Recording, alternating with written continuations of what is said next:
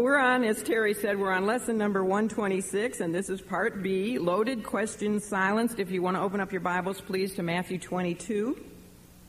As we come to today's study, it was still Tuesday of the Passion Week. And how do we know that? Well, look at Matthew 22, verse 23. It says the same day. So we know without a shadow of a doubt that this is still Tuesday of the Lord's last earthly pre-resurrection week. So far on this day, there had been two challenges to his authority by Israel's leadership. And although the motives behind those challenges were evil, in order to ensnare Jesus with his own words so that they might either stone him to death or turn him over to Pilate, yet we know, and we talked about this last time, God Almighty was using these religious rulers and their challenge questions to fulfill the necessary examination process of the Passover lamb to make sure that he was spotless and that he could be the sacrificial lamb for the sins of the world on Thursday. Well, after enraging and I did say Thursday on purpose, those of you that caught that, and you'll understand that as we get further into our study this year.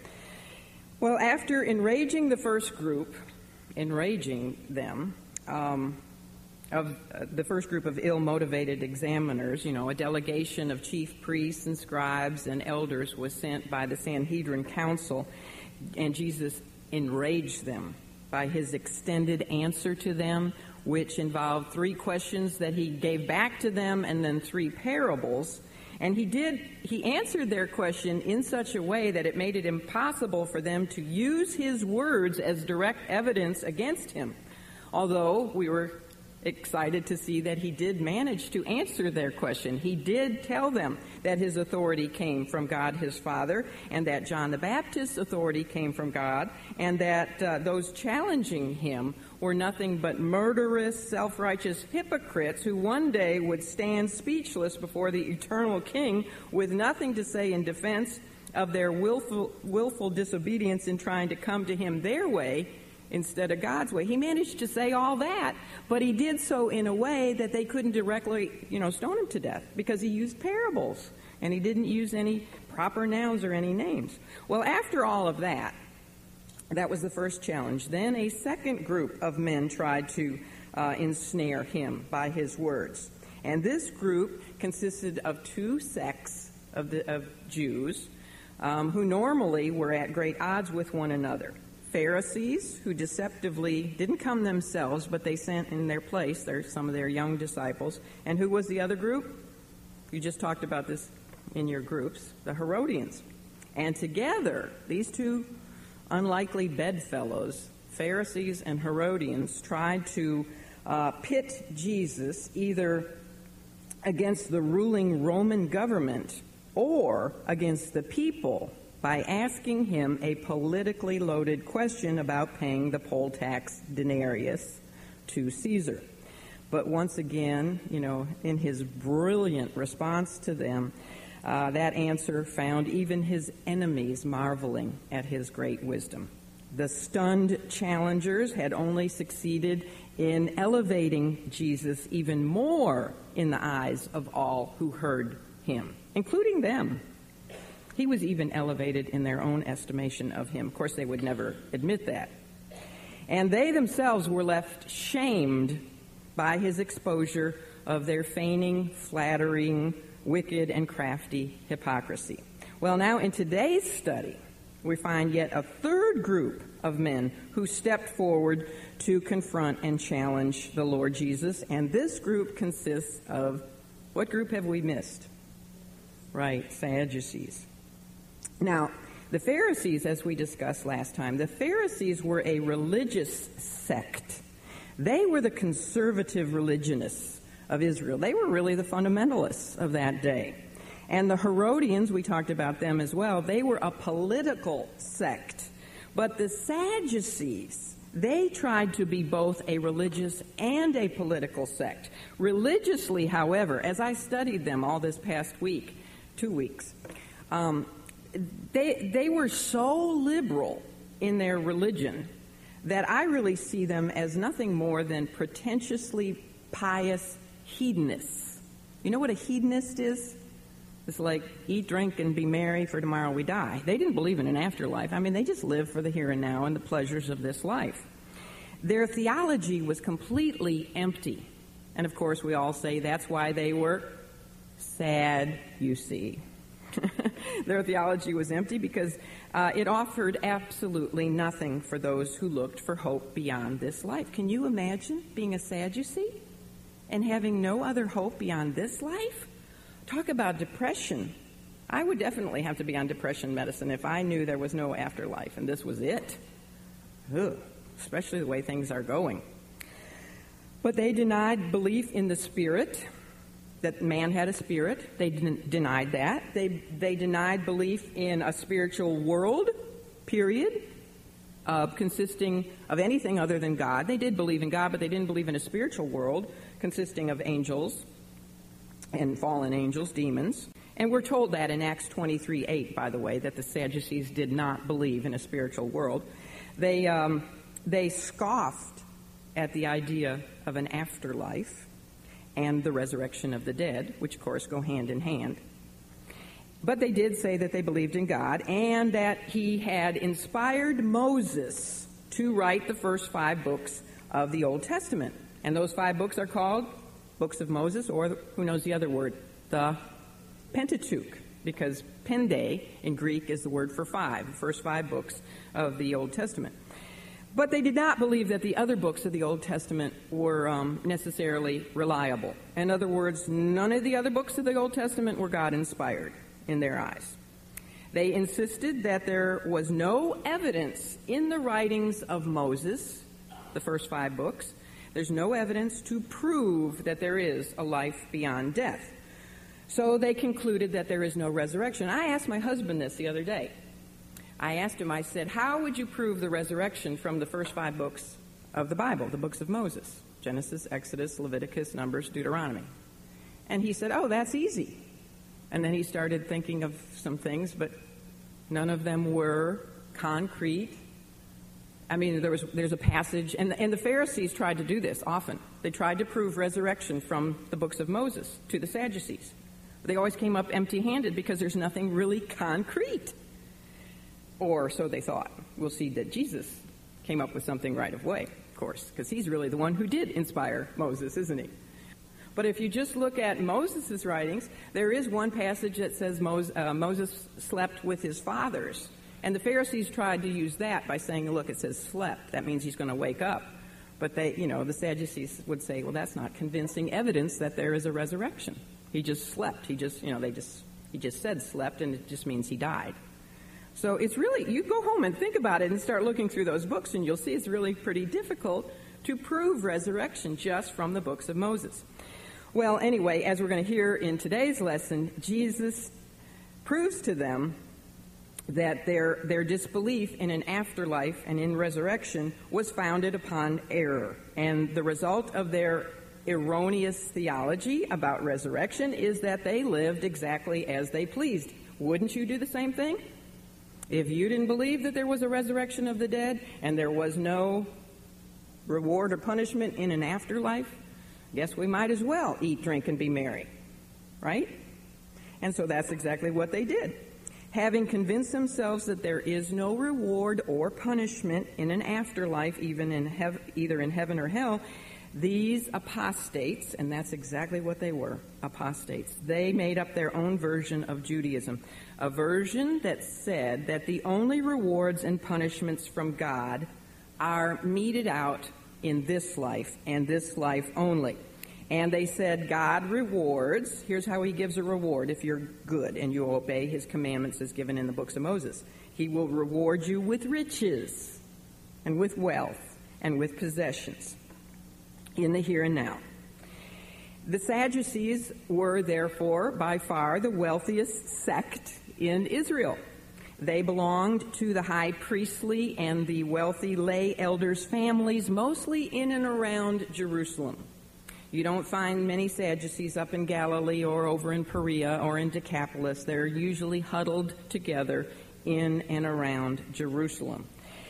The 2 co-reigning high priests, Annas and Caiaphas, they were both what? Sadducees. They were both Sadducees. Whenever you see the word chief priest, They were Sadducees. They were the aristocracy of the nation, and they used their wealth and their riches as their proof badge to the people of their spirituality. They would go around, in fine clothing and with all their whatever to show that they were rich. And that was their proof to the people of how spiritual they were. Look how God has rewarded us in this life for being so pious.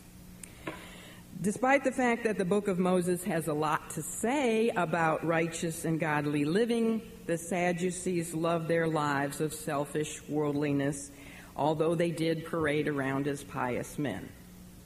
Do we have people like that today? Absolutely. A lot of Sadducees within Christendom today. Those who profess to believe in God, and yet they're really living for themselves. Well, politically, the Sadducees did not really mind Roman rule over them because the Romans had been very helpful in keeping the Jewish people under control. Also, the Sadducees were given some limited authority to rule by Rome. I mean, Caiaphas and Annas had it pretty well, living under Roman authority.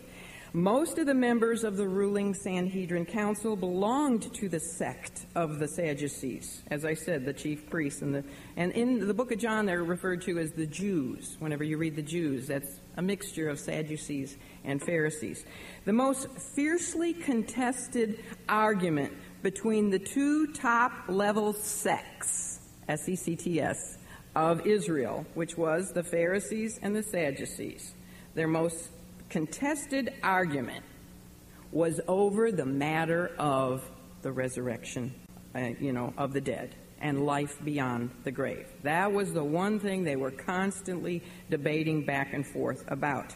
And this continual debate was even more inflamed by the Pharisees' claim that any man who denied the resurrection of the dead was automatically excommunicated from God and would have no part whatsoever in his divine plan. And so, naturally, the Sadducees resented that teaching. But was it right, if you think about it? Really, the Pharisees were kind of right on that. If you deny the resurrection and an afterlife, you're going to be excommunicated from God because you really don't believe in God. And we'll get to that later on. But that didn't help their relationship. That they'd say, you guys you're not even part of God's plan. So the Sadducees resented that. And the hostility between these two leading parties of Israel didn't really do a lot to help the spiritual growth of the nation. Do you think? Do you think that would help the spiritual growth of Israel, that their two highest religious sects were always arguing with one another, the Sadducees and the Pharisees? Now, as I said, the Pharisees, they were the conservatives. They were they were right. They were right in their doctrine about resurrection. They did believe in resurrection. They did believe in an afterlife. They did believe in angels, and they did believe in fallen angels called demons. And they did believe that the whole entire Old Testament was God-inspired. So, we'd be on their side, wouldn't we?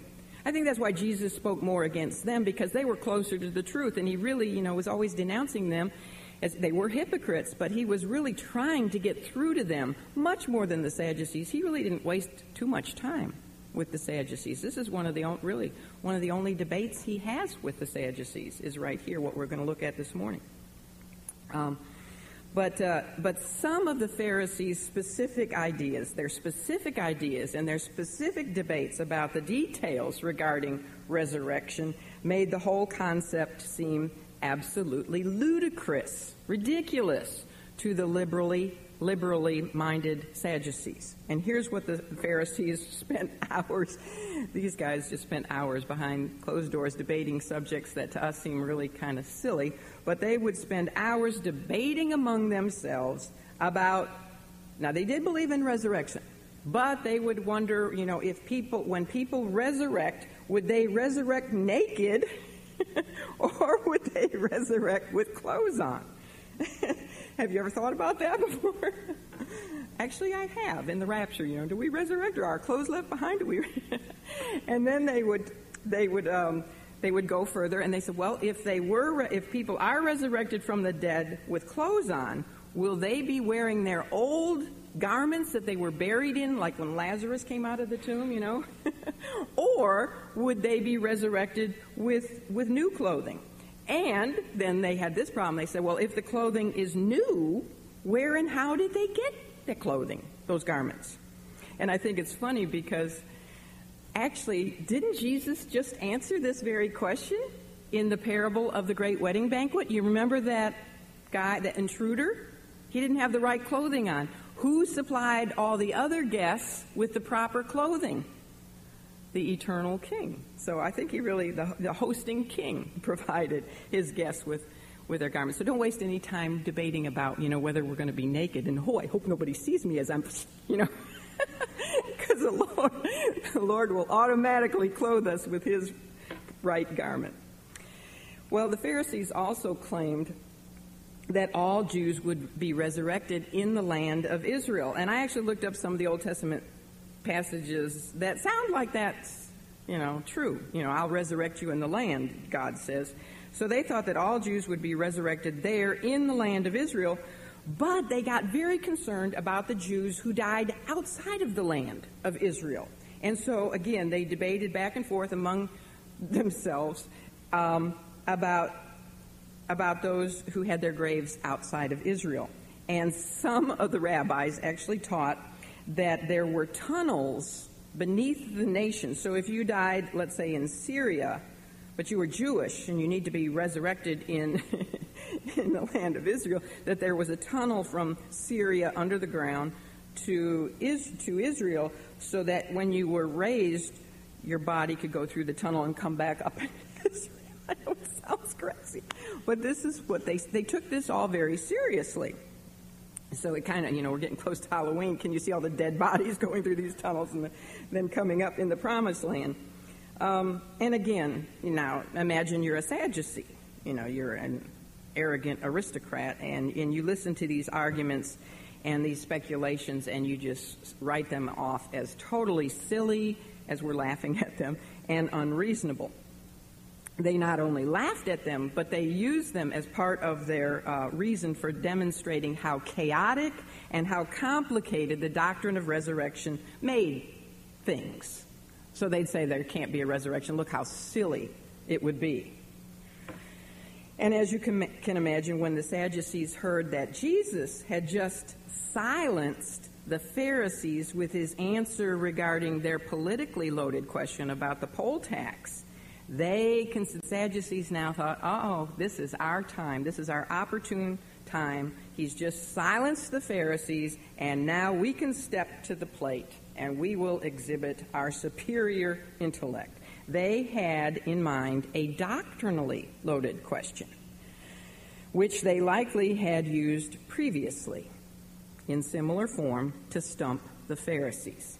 In fact, no one had ever satisfactorily given them an answer to this question, and I'm sure they've used it, as I said before. So they felt very confident that they were about to be the ones who would find a blemish, a spot in the self-proclaimed Messiah. I got to thinking about, they're also eager to find a spot. They're examining the Passover lamb, even though they don't realize that they're doing that, and they're fulfilling prophecy. But if you had been a Jewish person, especially if you had been a child or maybe a woman, we can identify with this, and you get that cute little lamb on the 10th of Nisan, and he lives in your home for the next 3.5 days, and you're going to have to slaughter him on the 14th of Nisan, wouldn't you do everything you could? Because you'd get close to him. I know I've got dogs, and you get close to. Wouldn't you do everything you could to find a blemish on him so he wouldn't have to be killed? And see, so it's funny because they're really trying to find a blemish on him, but they're not going to be successful. So they think that they're going to make Jesus either look ignorant in the realm of theological matters, such as the resurrection, which is their doctrinally loaded question, or they're going to get him to contradict Moses, you see. They're going to ask him this question about resurrection. They already are proof positive convinced that he's not going to be able to give them an answer. And so he's either going to have to look ignorant, or he'll have to say, well, Moses didn't ever write about resurrection, and Moses didn't really believe in resurrection, But I say unto you, and then he would say whatever they thought he would say. And then they'd have him, because the people would never follow a Messiah who contradicted Moses. You see? You follow it? All right, so the Sadducees approach Jesus with their question, and because their entire approach to religion and to politics and to life was based on their denial of the resurrection of the dead, their question has to do with this very subject. So let's read now the text for this account. And to do this, we're going to use the Gospel of Matthew, but this same account is also found over in Mark and in Luke.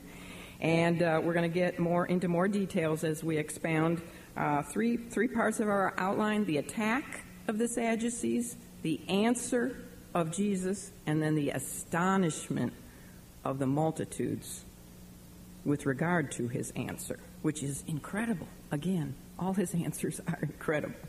All right, let's look first of all at the attack of the Sadducees, and for this I'll read verses 23 to 28. It says, the same day, which would be Tuesday, came to him the Sadducees. And let me just take a minute, sorry to interrupt myself, but the word came there, and also it's over in Mark, the same word came. In the Greek, that is a coming, we don't see it, but they were coming in haughty arrogance. So they're coming to Jesus like they're just so convinced that they're going to be right and they're going to prove him wrong. And so it's an arrogant coming. All right, so the same day came to him the Sadducees, which say that there is no resurrection, and asked him, saying, Master, Moses said, if a man die having no children, his brother shall marry his wife, and raise up seed unto his brother. Now here's their hypothetical situation.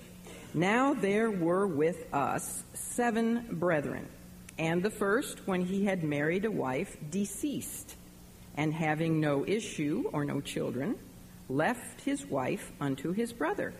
Likewise the second, that would be the second brother, also died without any children, is what's implied there. And the third died without any children being born from that wife, same wife being passed along unto the seventh. So the same woman married 7 brothers and never had any children with any of the brothers.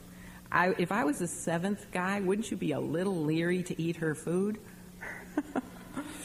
Anyway, therefore, and now here's, and last of all, the woman died. Therefore, in the resurrection, here's their question: whose wife shall she be of the 7? You can almost hear their sarcasm there. For they all had her.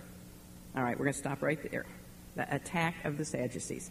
The Sadducees' liberal position with regard to the scriptures themselves, only believing, like the Samaritans in the first 5 books of the Bible, and their liberal position with regard to the spiritual world of angels and demons, which was widely accepted by the Jewish people. The Jewish people, the common people, believed in angels, and they believed in demons because they knew many people who were possessed by demons. They didn't laugh at that and say they, were psychotic or something. And the Sadducees' position with regard to resurrection and an afterlife, either in heaven or hell, which was also widely believed by the Jewish people. They did believe in an afterlife. They did believe in heaven and hell, literally.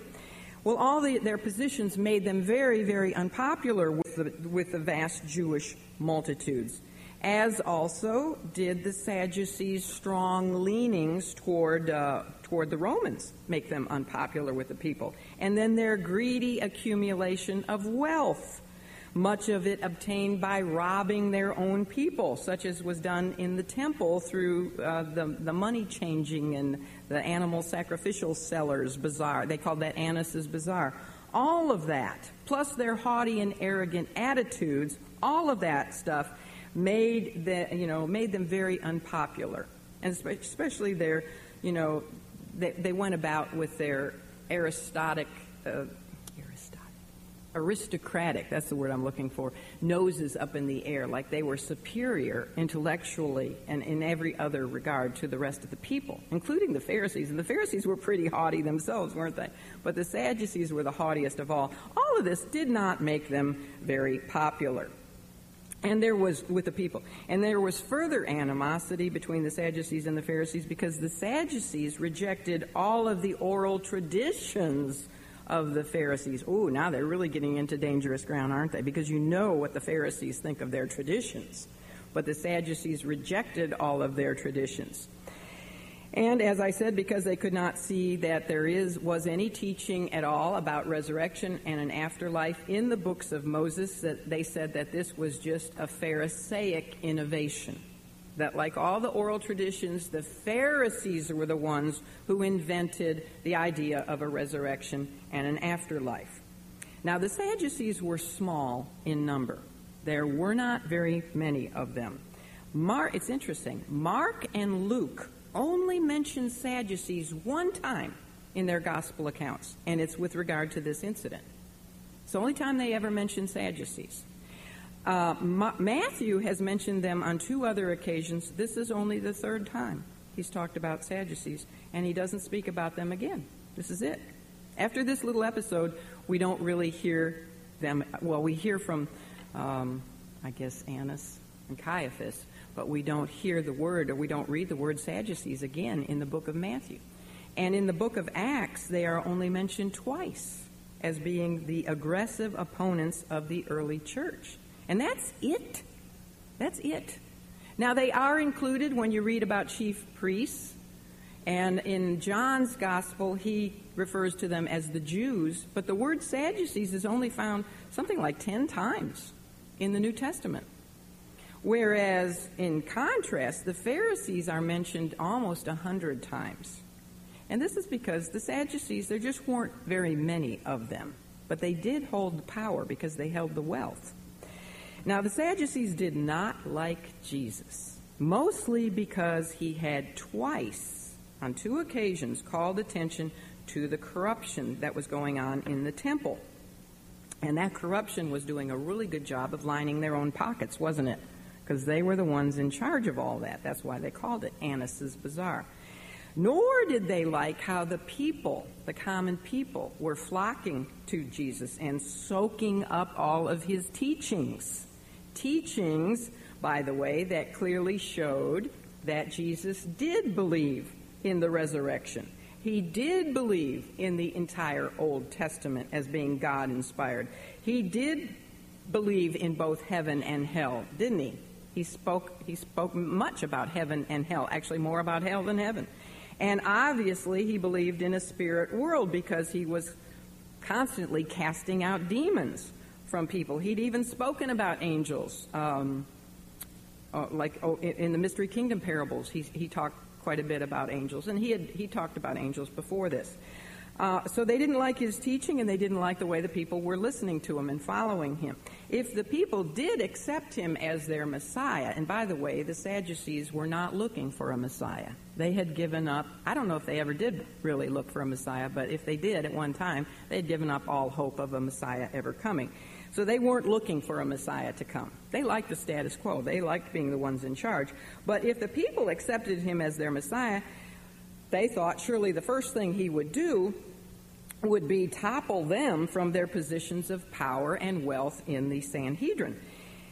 And if Jesus led Israel in a revolt against the Romans, which of course is what the people wanted him to do, it would also not be to the Sadducees' benefit because the current governing powers pretty much left them alone to run things. And the Sadducees liked it that way.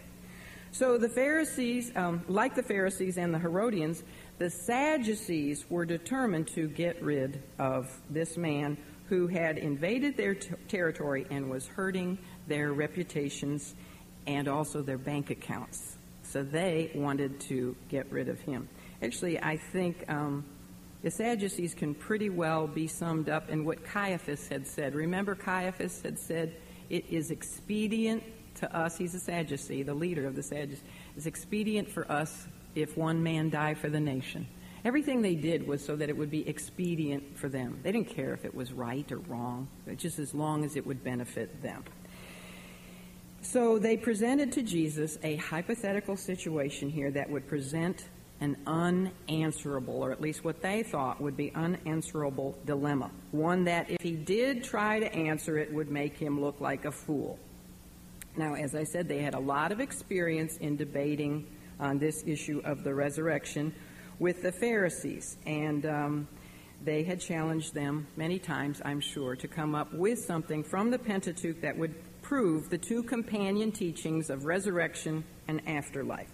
And apparently, the Pharisees had failed to come up with anything from the writings of Moses to convince their opponents. And of course, the challenge of the Sadducees, their challenge not only to the Pharisees about this issue, but also their challenge to Jesus was really unfair, because they took away from the Pharisees' arsenal all the other books of the Old Testament.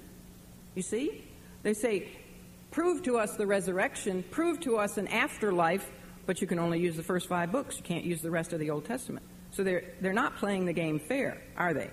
Because the Pharisees could have used many passages from the rest of the Old Testament books. I'm going to give you just a few of them, okay? For example, they could have used Job 19:25 and 26, where it says, "For I know that my Redeemer liveth, and that he shall stand at the latter day upon the earth, and though after my skin worms destroy this body, yet in my flesh," that's a bodily resurrection, "shall I see God, whom I shall see for myself." That's from Job, which was actually written before Moses. Or they could have used Isaiah 25:8, where it says, "God will swallow up death in victory, and the Lord God will wipe away tears from off all faces." Or they could have used Isaiah 26:19, "Thy dead men shall live. Together with my dead body shall they arise. Awake and sing, ye that dwell in the dust, for thy dew is as the dew of herbs, and the earth shall cast out her dead." That's resurrection, isn't it?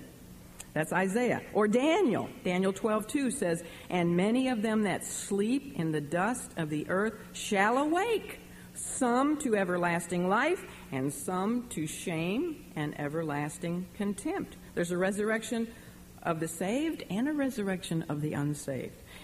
Ezekiel 37:12 says this, "Thus saith the Lord God, Behold, O my people, I will open your graves and cause you to come up out of your graves." Pretty clear. Hosea 13:14, "I will ransom them from the power of the grave. I will redeem them from death." Psalm 22:29, "All they that go down to the dust shall bow before him." Psalm 23:6, you all know this one, "Surely goodness and mercy shall follow me," what? "All the days of my life, and I shall dwell in the house of the Lord forever." That's not only resurrection, that's afterlife. Psalm 49:15, "But God will redeem my soul from the power of the grave, for he shall receive me." And then it says Selah. You know what it means when it says Selah in the Psalms? It's a Hebrew word which means, think about this, meditate on this. Oh, and I love to meditate on that, don't you? Think of all your loved ones that have gone on before you, those in the Lord. You're going to see them again. It's not just pie in the sky. It's fact. It's truth. There is a resurrection of the dead. That's what keeps me going. I know it is for you too. I just cannot imagine living without believing that. Well, and I don't know. That's just some of them. But the Sadducees had not played fair, and they left the Pharisees only to try to convince them of resurrection and afterlife from the Pentateuch. And they hadn't been successful. The Pharisees hadn't been successful in proving that.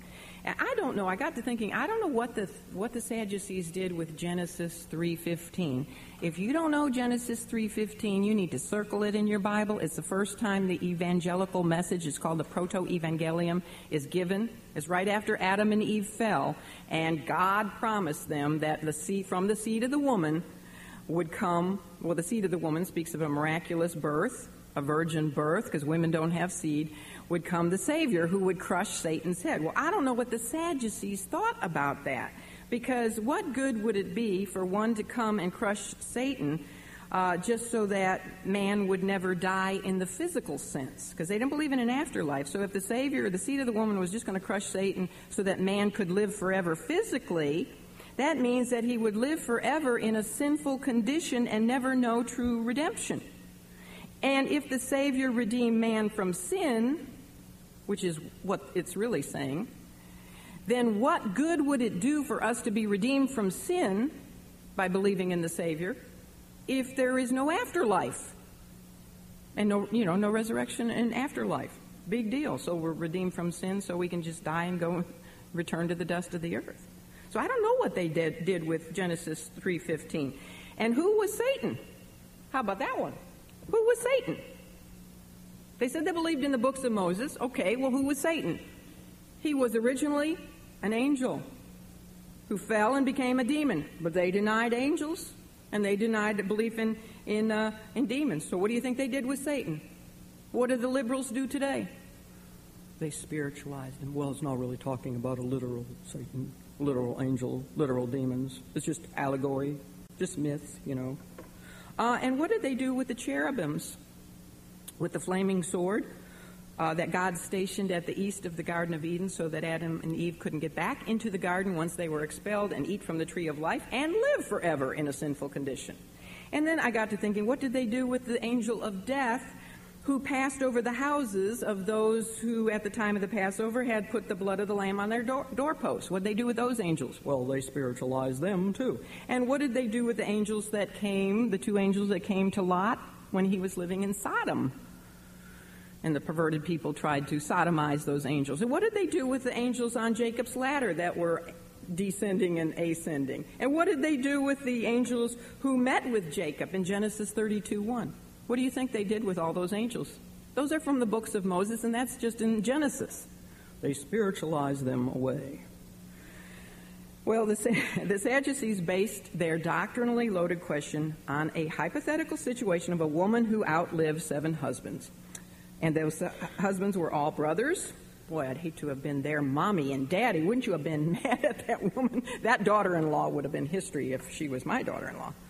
But anyway, she didn't have any children by any of those brothers. Now, the Sadducees determined that this situation made the whole idea of resurrection and an afterlife look absolutely foolish, from their logical, humanistic perspective.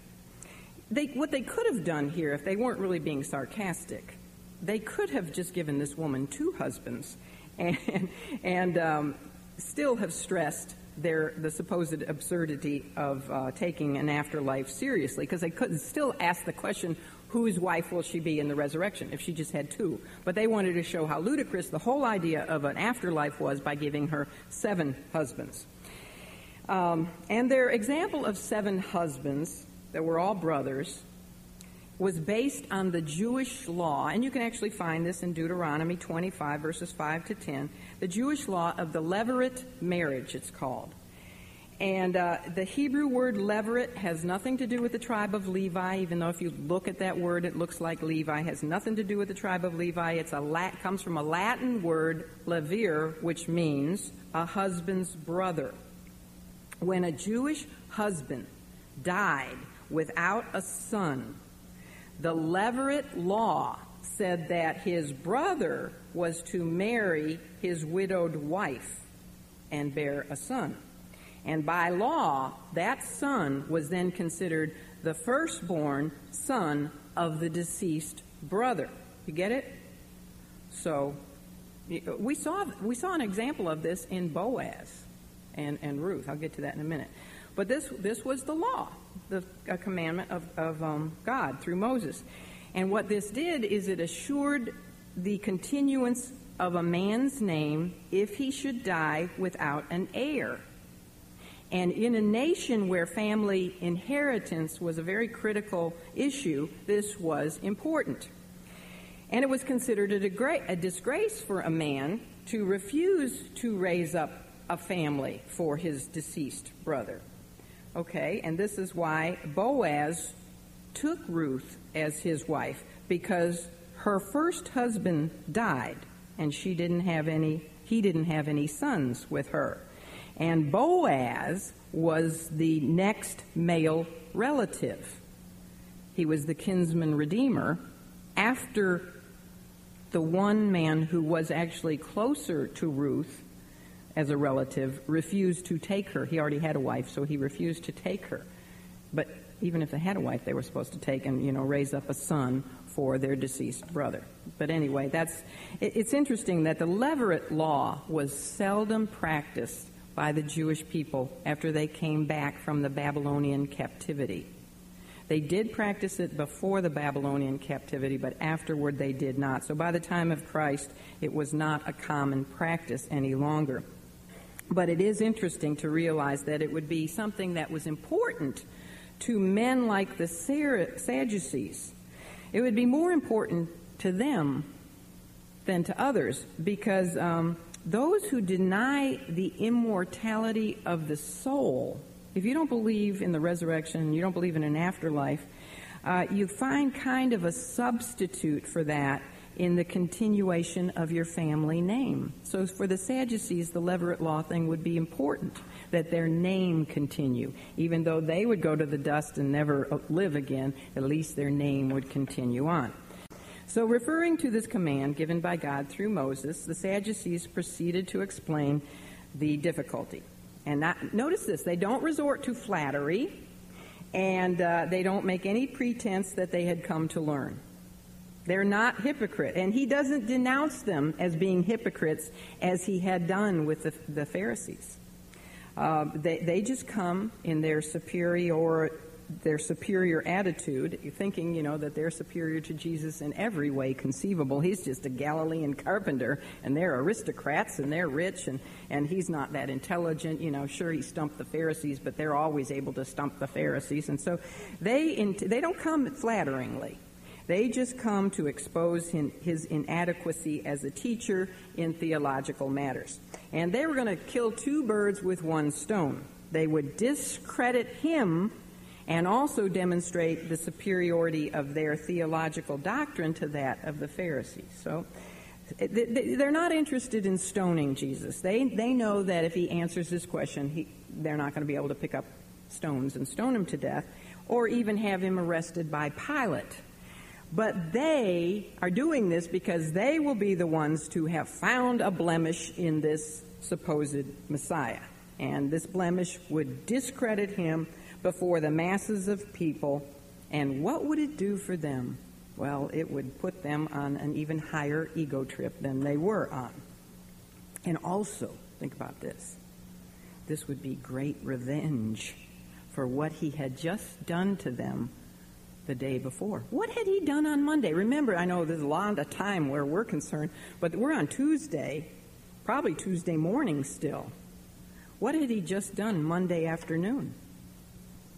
Cleanse the temple and upset all the profit-making that was going on.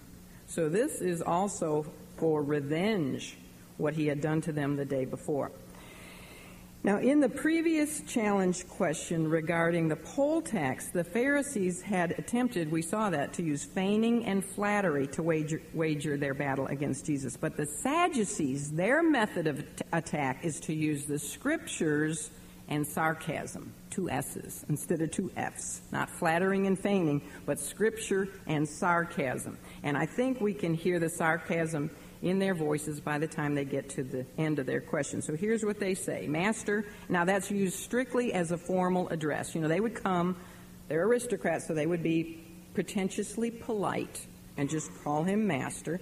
They said, Master, Moses said, if a man die having no children, his brother shall marry his wife and raise up seed unto his brother.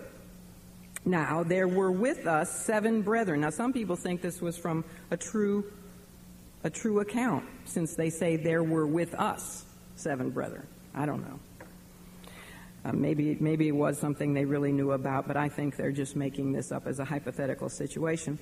And then they go on, they say, in the first one he had married a wife, deceased, and having no issue, no children, left his wife unto his brother, likewise the second also, and the third unto the 7th, and last of all the woman died also.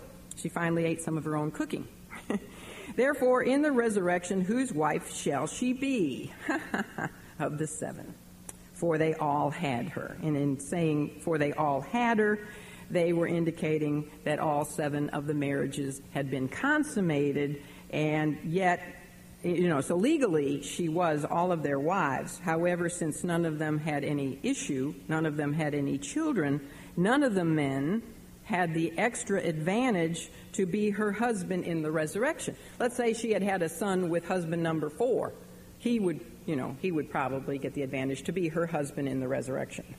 But so they're making this situation, all the brothers are equal, so whose wife is she going to be?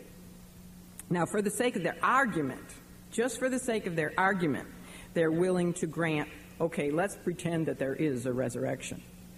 But it's easy to sense their superior, cynical tone, especially as they state that question. So they're making light of life and death issues here. They were talking about the afterlife as though the whole concept was absolutely ludicrous.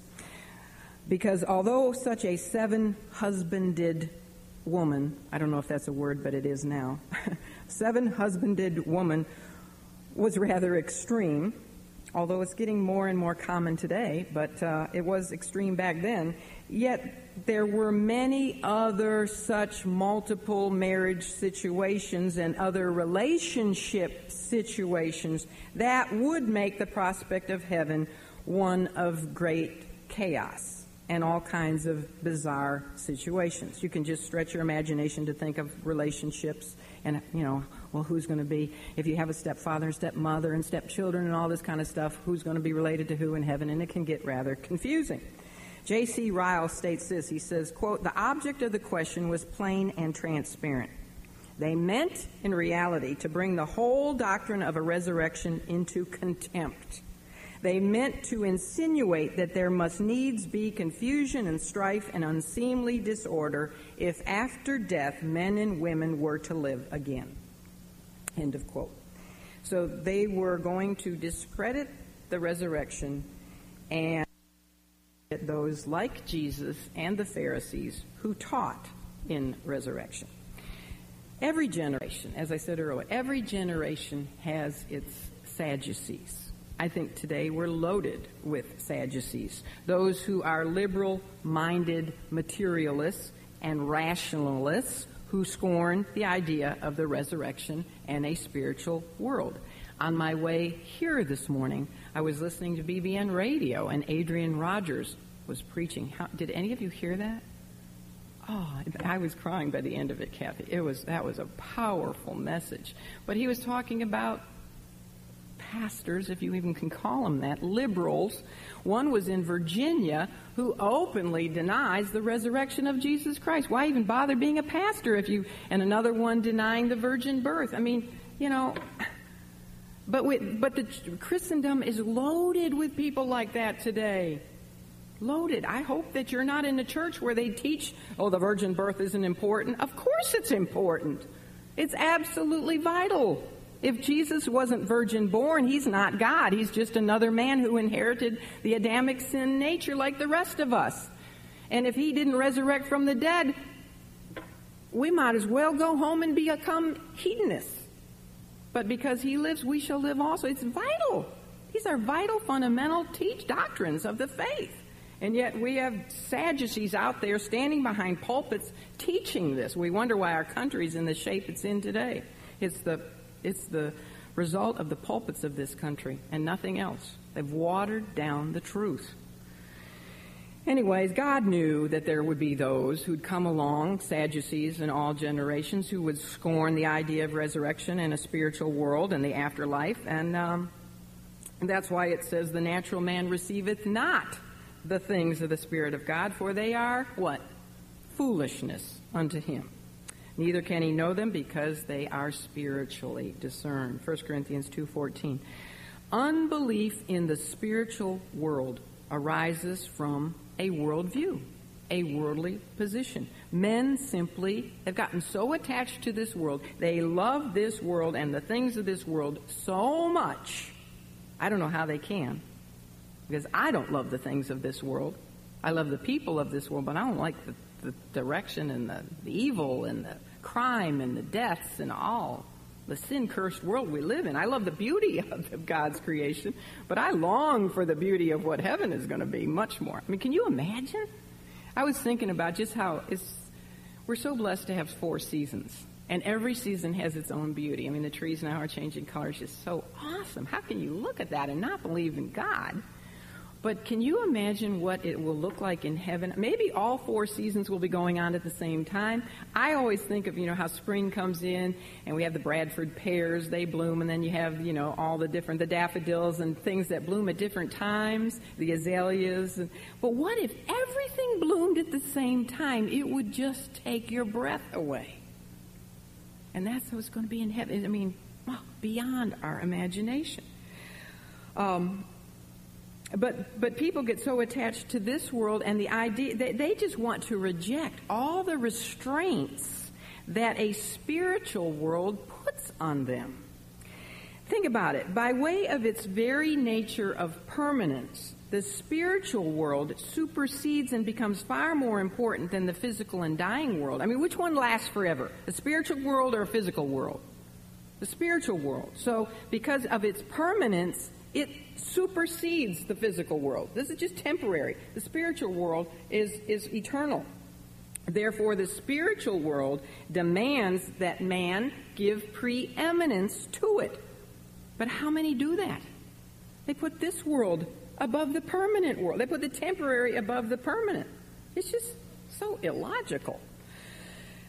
So, therefore, the spiritual world demands that man gives preeminence to it. It is this demand that man rebels against. A scientific society questions what it cannot prove in this physical world, don't they? Isn't that, well, if you can't prove it in this world, then it just doesn't exist. A materialistic society questions what it cannot use to satisfy its own lusts. An immoral society questions what it fears will correct its behavior. A worldly society questions what it fears will restrain its pleasure. And a power society questions what it fears will loosen its grip and lessen its own authority. But that's the world we live in. Well, let's consider now the incredible answer from Jesus to the Sadducees. And for this, I want to look at verses 29 to 32. 29 to 32. Jesus answered and said unto them, Ye do err, not knowing the Scriptures, nor the power of God. For in the resurrection they neither marry, nor are given in marriage, but are as the angels. Oh, isn't it interesting that they didn't believe in resurrection and they didn't believe in angels? They didn't ask about angels, but he threw that in for good measure. But in the resurrection, are as the angels of God in heaven. But as touching the resurrection of the dead, have ye not read that which was spoken unto you by God, saying, and here he quotes from which book? A book of Moses, Exodus. Haven't you read what was spoken unto you by God, saying, I am the God of Abraham and the God of Isaac and the God of Jacob. God is not the God of the dead, but of the living. That is such a phenomenal answer. And I hope you understand it by the time we leave this morning. For all the intellectual superiority that they thought they had, the Sadducees proved to be very unwise antagonists, because when they put their puny little intellects up against the mind of Christ, guess what? They were advertising their stupidity. In a few words, just a few words, like he's done on all these other challenges, the Lord Jesus put them in their place. I said this already. He didn't denounce them as hypocrites because they were candid. They were very candid in their arrogant approach. But he did rebuke them immediately for 2 things. Number 1, they were defective in their conclusion about resurrection because their whole theology was based on error. He said, ye do err. And secondly, they were deficient in their knowledge. Their knowledge of what? Both the Scripture and the power of God. they had really known the God of Genesis chapters 1 and 2, the God who created everything by the power of his word, if they had really understood the power of God, is it a big deal for God to raise the dead if he created everything that exists? No, they didn't know the scriptures. They thought they did. They didn't. And they didn't know the power of God. The Lord Jesus clearly and plainly told the Sadducees that they were wrong. And if you say, well, you know what? This is the first time he didn't ask it as a question. You know how he always gives a question back to their question? Well, if you read Mark's account, he did phrase it as a question, which I thought was interesting. I thought, oh, Jesus, you didn't ask them a question. But over in Mark, he says, do ye not err? Is the right way to say that, by the way. My husband always corrects me when I say err. He says, not err, it's That sounds funny to me, but that's the right way to say it. But he did ask a question. Anyhow, they were wrong because they based their entire theology on a creed of wrong thinking. And this is so common, it's tragic. How many people base their whole life on wrong theology, wrong thinking, wrong philosophy, wrong whatever ism it might be? And generally, it is the case that those who are intent on criticizing believers are those who use small portions of the Bible, to prove their point. They don't even know the Bible, but they'll use a verse here or verse there to try to develop their own brand of teaching. And that's exactly what the Sadducees eliminated most of the Old Testament. They just took up a small part of it. And so just like critics today, like the Sadducees, the critics today will eliminate those portions of the Scripture that they don't like. They didn't like the rest of the Old Testament because it did talk about resurrection. And they will only accept those parts of Scripture that seem to express their view. All error is based on a lack of knowledge of the Scripture. Everybody out there who is engaged in an error of some kind is because they don't know the Scripture. Which in turn, if you don't know the Scripture, it in turn leads to a lack of knowledge of the power of God. The Sadducees did not really believe that God had the power to raise the dead. Or if he did have the power to raise the dead, they did not believe that he could raise them to a different type of existence than what they knew here on earth. In fact, if we come right down to it, the bottom line fact is that the Sadducees didn't even really know God. They didn't know God. They had no personal relationship with God. They had a God of their own imaginations. They didn't believe in the true God. If they had, who would they have recognized? Jesus Christ. They would have recognized the Father in the Son. They didn't know God. And you see here again, we learn of the importance of knowing the Word of God, don't we? What we're doing here this morning. If you don't know the Scriptures, you will be easily led into error. I mean, it's very critical to know the Scriptures, especially in our day and age. And there's a lot of false teaching and a lot of false prophets out there. We need to know the Word of God, and we need to teach the Word of God to this next generation, because if you think we need it, if the Lord doesn't come, they're going to really, really, really need it. Oh, young ladies, teach your children. Start this small. You got to start teaching them apologetics, how to defend the Scripture. Need to start with Genesis and the true creation account. Anyway, I could get off onto that, but I've never finished my lesson. But if you don't know the Scripture, you're going to be easily led into error. Not knowing the Word of God, you will not know God properly. And if you don't know God properly, you don't understand His power. And the Lord's answer to the Sadducees regarding this seven-husbanded woman and whose wife will she be in the resurrection, He told them that the next life, the life of the resurrection, exceeds earthly relationships. Don't think of heaven humanistically or materialistically as an extension of this life, okay? Because they didn't know the Scriptures nor the power of God, when the Sadducees thought about being resurrected into another world, they simply saw life continuing on as it does now. They pictured heaven. Well, they didn't really believe. I don't know what they believed about heaven. I guess they believed God lived in heaven. but nobody else did, right? Because they didn't believe in angels, and they didn't believe that people would be resurrected to heaven. So heaven was just a place where God sat on a throne or something. And God singular, not even God the Son, God the Holy Spirit, because they didn't believe in a triune God. They just believed in God. Wouldn't he be a lonely God? No one to praise him? No one to glorify all of his wonderful attributes? But anyway, they believed in heaven as a continuation of this world. They thought in terms of present earthly conditions. The Lord's answer to them told them that the future life in the resurrection will exceed earthly relationships, even the bond of marital relationships. The strong union and the bond of marriage will not be less in heaven. It will be greater and stronger. Everything, all relationships in heaven will be greater and stronger than they are here.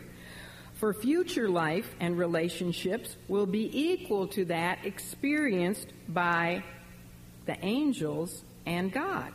That's what he compares it to, as the angels of heaven. This means two things.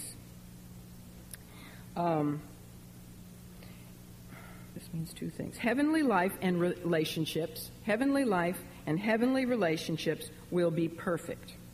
The relationship between the holy angels and God is perfect. So heavenly life and relationships in heaven that we will have with one another will be perfect. If your marriage down here wasn't too great, well, you won't have a marriage in heaven. But your relationship with your husband, if he's saved in heaven, will be perfect. Our relationships with one another will not cease to be. They will merely be changed in that selfishness and sin will not affect our lives, nor our love.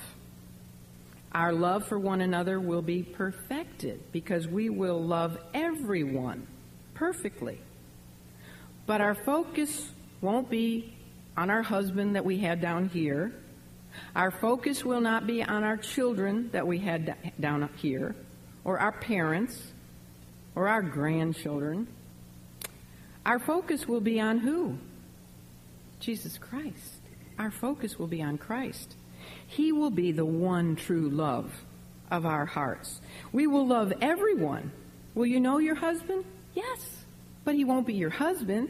But you'll have a perfect relationship with him that will be stronger and better and perfected and eternal compared to the one here. But you'll love everyone that way. It's beyond really what we can comprehend, but it's marvelous. Marriage won't be a factor. Jesus says that. He says, for in the resurrection they neither marry. Do you ever think about this? When he says they won't marry, they neither marry or are given in marriage. The neither marry speaks about the husbands. You know, it was the marriage was contracted by the husbands. So they neither marry, there won't be husbands, nor are given in marriage. Who were the ones given in marriage? The wives were given by their parents. So there won't be husbands and there won't be wives. Marriage was instituted by God in this world so that there could be reproduction and so that births could compensate for deaths, cradles to replace coffins in this world. But in the eternal state, there will be no death, so there will be no need for reproduction.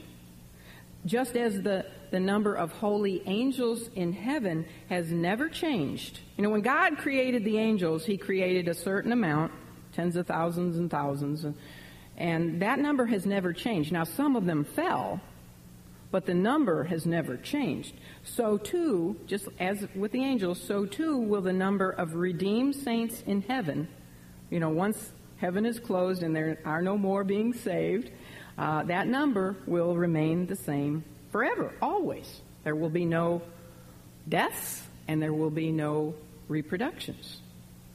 It's never a waste when a baby is born, because that is a soul that is, even if that baby dies in stillbirth or miscarriage or abortion, that is a soul that immediately goes to heaven and lives eternally.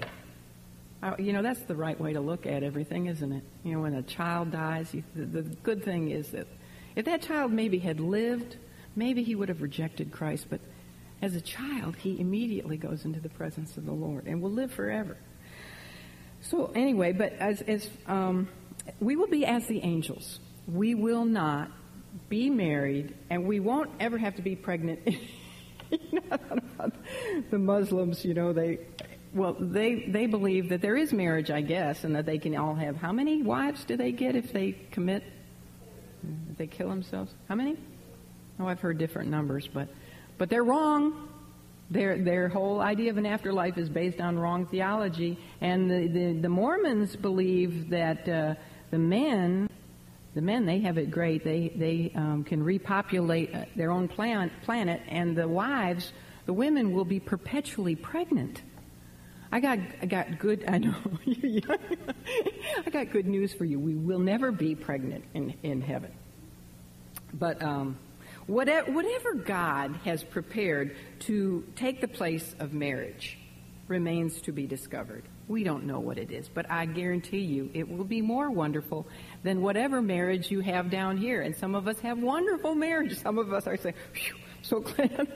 But it will be just wonderful beyond our imagination. What does it say in 1 Corinthians 2:9? "Eye hath not seen, nor ear heard, neither have entered into the heart of man the things that God hath prepared for them that love him." God will change all relationships into perfection, even as the relationship between angels and God is perfect. Also, heavenly life and relationships will be eternal, as the relationship between the angels and God is enjoyed eternally. There will be no end to relationships. Some of you have lost your husbands. You will never be parted from your husband again throughout all of eternity. Some of you have lost children. Some of you have, a lot of us have lost mothers and fathers, but never again, if they're in the Lord, will you be parted. God will change the brief time that we have with each other now into eternal relationships. And all God's people said, amen. Isn't that wonderful? I can't imagine living without that hope. Well, I'm almost through. We have to get to the Lord's answer and how he answers this. In verse 31, he addressed the issue of resurrection and an afterlife by way of a question. And we notice how he referred to the Scriptures unconditionally as the Word of God. He said, "But as touching the resurrection of the dead, have ye not read that which was spoken to you by God?" He's talking about the fact that the Scriptures were written by who? God. Have you not read that which was spoken by God? And then he goes on to quote God's words in Exodus 3:6. Well, what's interesting is if you go over and read Mark and Luke's parallel account in this, we are told that Jesus referred to that passage in Exodus 3:6 as the book of Moses in the bush. Here's what it says in Mark 12:26. "Have ye not read in the book of Moses how in the bush?" What bush is he talking about? The burning bush. And see, I thought that was interesting because that's the way they used to cite Scripture before the books of the Bible were given names and chapters and verses. Those aren't inspired. But if we were living in Old Testament times before they did all that, you would say, well, in the book of Moses at the burning bush. And then you'd all have to flip back in your Bibles and find that little passage. Now it's easy to say Exodus 3:6. But what also is interesting is that if you put all three synoptic gospel accounts together, Matthew, Mark, and Luke, we find that Jesus referred to the same passage at the burning bush as both God's word and the book of Moses, Moses' word. So he's saying that the Scripture is divinely inspired through the pens of men. And the Bible itself teaches this, and so did Jesus. And isn't that what we believe? That this book is divinely inspired by God. It's God's word, but he used the pens of people like Moses, men's pens. And notice, too, that Jesus believed that who was the author of the Pentateuch? Moses. How many of you say, well, what's the big deal about that? You think that's a big deal, to say Moses wrote the first 5 books of the Bible? That's a big deal. Because there are churches out there in the droves and ministers in the droves who say that Moses did not write the first 5 books of the Bible. They're contradicting Jesus. He said Moses wrote it. But they come up with all these crazy, I've been in a church that taught this. I know what I'm talking about. And I have commentaries that say that it was written by 4 different men, J, E, D, and P, they call them. The JEDP hypothesis. You may be in a church that teaches that. Don't laugh. It's out there. Or they call it the documentary hypotheses. But we have it straight from the lips of Jesus that Moses, even the books themselves say they were written by Moses. Well, anyway, his question, have ye not read, hints that they were without excuse. He knew that they had read the account of Moses at the burning bush. He knew they had read it. But had they read it with understanding, they had not recognized the true deduction to be drawn from that episode at the burning bush. And so Jesus goes right to the heart of the problem and taught the resurrection from the Scriptures. And what Scripture did he purposely use? The ones that they wanted him to use. He went to the books of Moses. He went to Exodus. And what did Jesus say from Moses and really directly from God himself to prove the resurrection? He said this, but as touching the resurrection of the dead, have ye not read that which was spoken unto you by God, saying, I am the God of Abraham, and the God of Isaac, and the God of Jacob. God is not the God of the dead, but of the living. This is so fantastic because it's so simple. And my husband missed it. We would probably all have missed this if we were going through the Pentateuch trying to prove the resurrection. But after all, who's going to know the Pentateuch better than God himself who wrote it? Jesus. And I'm sure that the Pharisees who were there, if there were any Pharisees left after they'd been embarrassed from the poll tax question, but if the Pharisees were there listening to this, they must have, done the V8 juice thing, How could we have missed this? Here it is. Such an obvious truth from such a very well-known passage. All the Jews knew about the burning bush passage. And as we're going to see in a minute, that this irrefutable answer from the Lord Jesus totally muzzled, we'll see this next time, Lord willing, but is totally muzzled, that's the Greek word, muzzled, the Sadducees. We never hear from them again. They went away muzzled, which is what he did to the demons. He muzzled them. The Lord's point was that God said, I am the God of Abraham. He didn't say, what? I was the God of Abraham. Do you see how important every little word is in the Scripture? Did Jesus put the importance on every little jot and tittle of the Scripture? That's why sometimes you say, why does it take us so long? Why do we have to look at every little word? Because every little word is divinely inspired and is there for a reason. Even little words like am or was or of, they're important. God said, I am the God of Abraham. God was making it clear that all 3 men, Abraham, Isaac, and Jacob, were alive. I am the God of Abraham, Isaac. Not I was, I am. And he said this at the burning bush. He's speaking to Moses. What does that mean? That means Abraham, Isaac, and Jacob have been dead for centuries. And yet he is the God of Abraham, Isaac, and Jacob. And this is why we have to pay so close attention to what Scripture says in every little detail. So Jesus told the Sadducees that God is not the God of the dead, but of the living. If the patriarchs were just dead, decayed corpses, then God was not their God. You see, if you're dead, it doesn't matter if you have a God. He wasn't their God if they're just decayed corpses. But you're like a king. You can't be a king if you don't have any subjects. You're just a lonely old man, right? But since God himself said that he was their God, I am the God of Abraham. He made a point of saying of Abraham, of Isaac, and of Jacob, meaning I am still the God of Abraham, not of a pile of bones, but of Abraham. I know Abraham. He's my buddy. I know Isaac, of Isaac. I hope you're following me. do this. The word am is important, and the words of 3 times are important.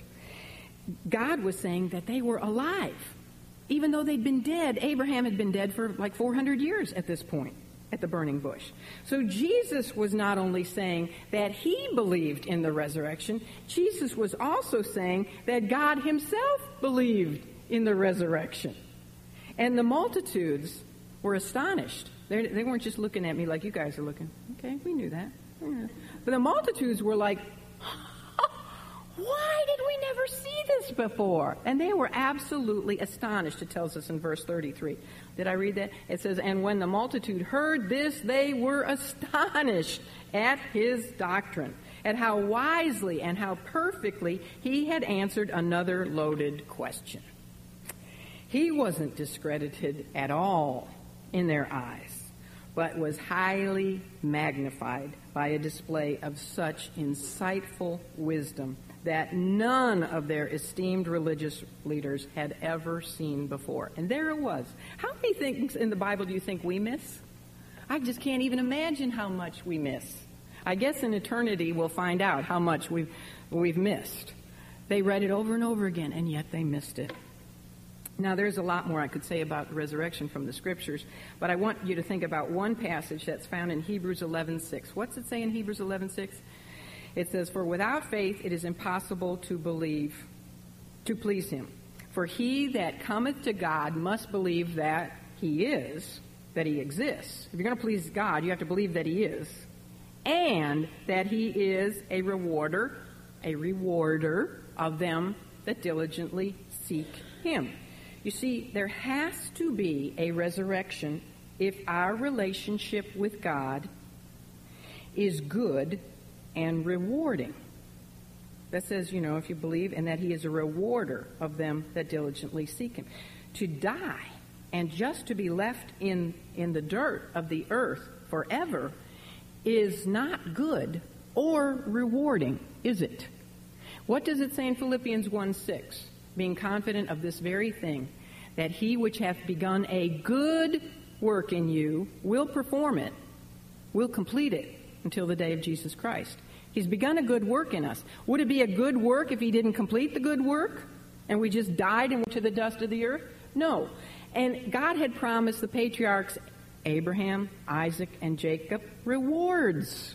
It says in Hebrews 11 again, where it talks about Abraham, Isaac, Jacob, and Sarah, it says, these all died in faith, not having received the promises. When they died, they hadn't received the promises yet, but having seen them afar off and were persuaded of them and embraced them. To not fulfill his promises to Abraham and Isaac and Sarah and all the rest of them, and you and I too, because he's promised us rewards, to not fulfill those promises would make God a liar, right? So if you don't believe in the resurrection, you don't believe that God has started a good work that he's going to finish, and you don't believe that he is a rewarder of those who diligently seek him, because it is no reward to just die, and that's the end of it. Are you following me? You're following me. Resurrection is very logical. You either have to throw God out with it. When God gives us eternal life, what is eternal life? Just that. It's eternal life. We live eternally. And so there has to be a resurrection. Just close your eyes, and I want to read to you some of the scriptures. I know I'm going over time. Just some of the scriptures, some from the New Testament that talk about resurrection. Just close your eyes and listen to these. Jesus said, marvel not at this, for the hour is coming in the which all that are in the graves shall hear his voice and shall come forth. That's John 5:28. John 6:40, and this is the will of him that sent me, that everyone which seeth the Son and believeth on him may have everlasting life, and I will raise him up at the last day. John 11:25, Jesus said, I am the resurrection and the life. He that believeth in me, though he were dead, yet shall he live. Acts 24:15, and have hope toward God that there shall be a resurrection of the dead, both of the just and the unjust.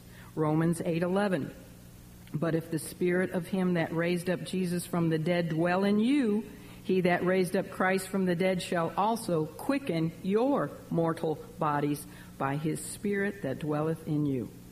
1 Corinthians 15:22, for as in Adam all die, even so in Christ shall all be made alive. 2 Corinthians 4:14, knowing that he which raised up the Lord Jesus shall raise up us also. 1 Thessalonians 4:16, for the Lord himself shall descend from heaven with a shout, with the voice of the archangel, and with the trump of God, and the dead in Christ shall rise first. Philippians 1:23, for I am in a strait betwixt two, having a desire to depart and to be with Christ, which is far better. Revelation 2:10 and 11, be thou faithful unto death, and I will give thee a crown of life. He that hath an ear, let him hear what the Spirit saith unto the churches. He that overcometh shall not be hurt of the second death. And John 5:24, verily, verily, I say unto you, he that heareth my word and believeth on him that sent me hath everlasting life, and shall not come into condemnation, but is passed from death unto life. Father God, we thank you for the truth of the resurrection, which Jesus proved when he himself rose from the dead.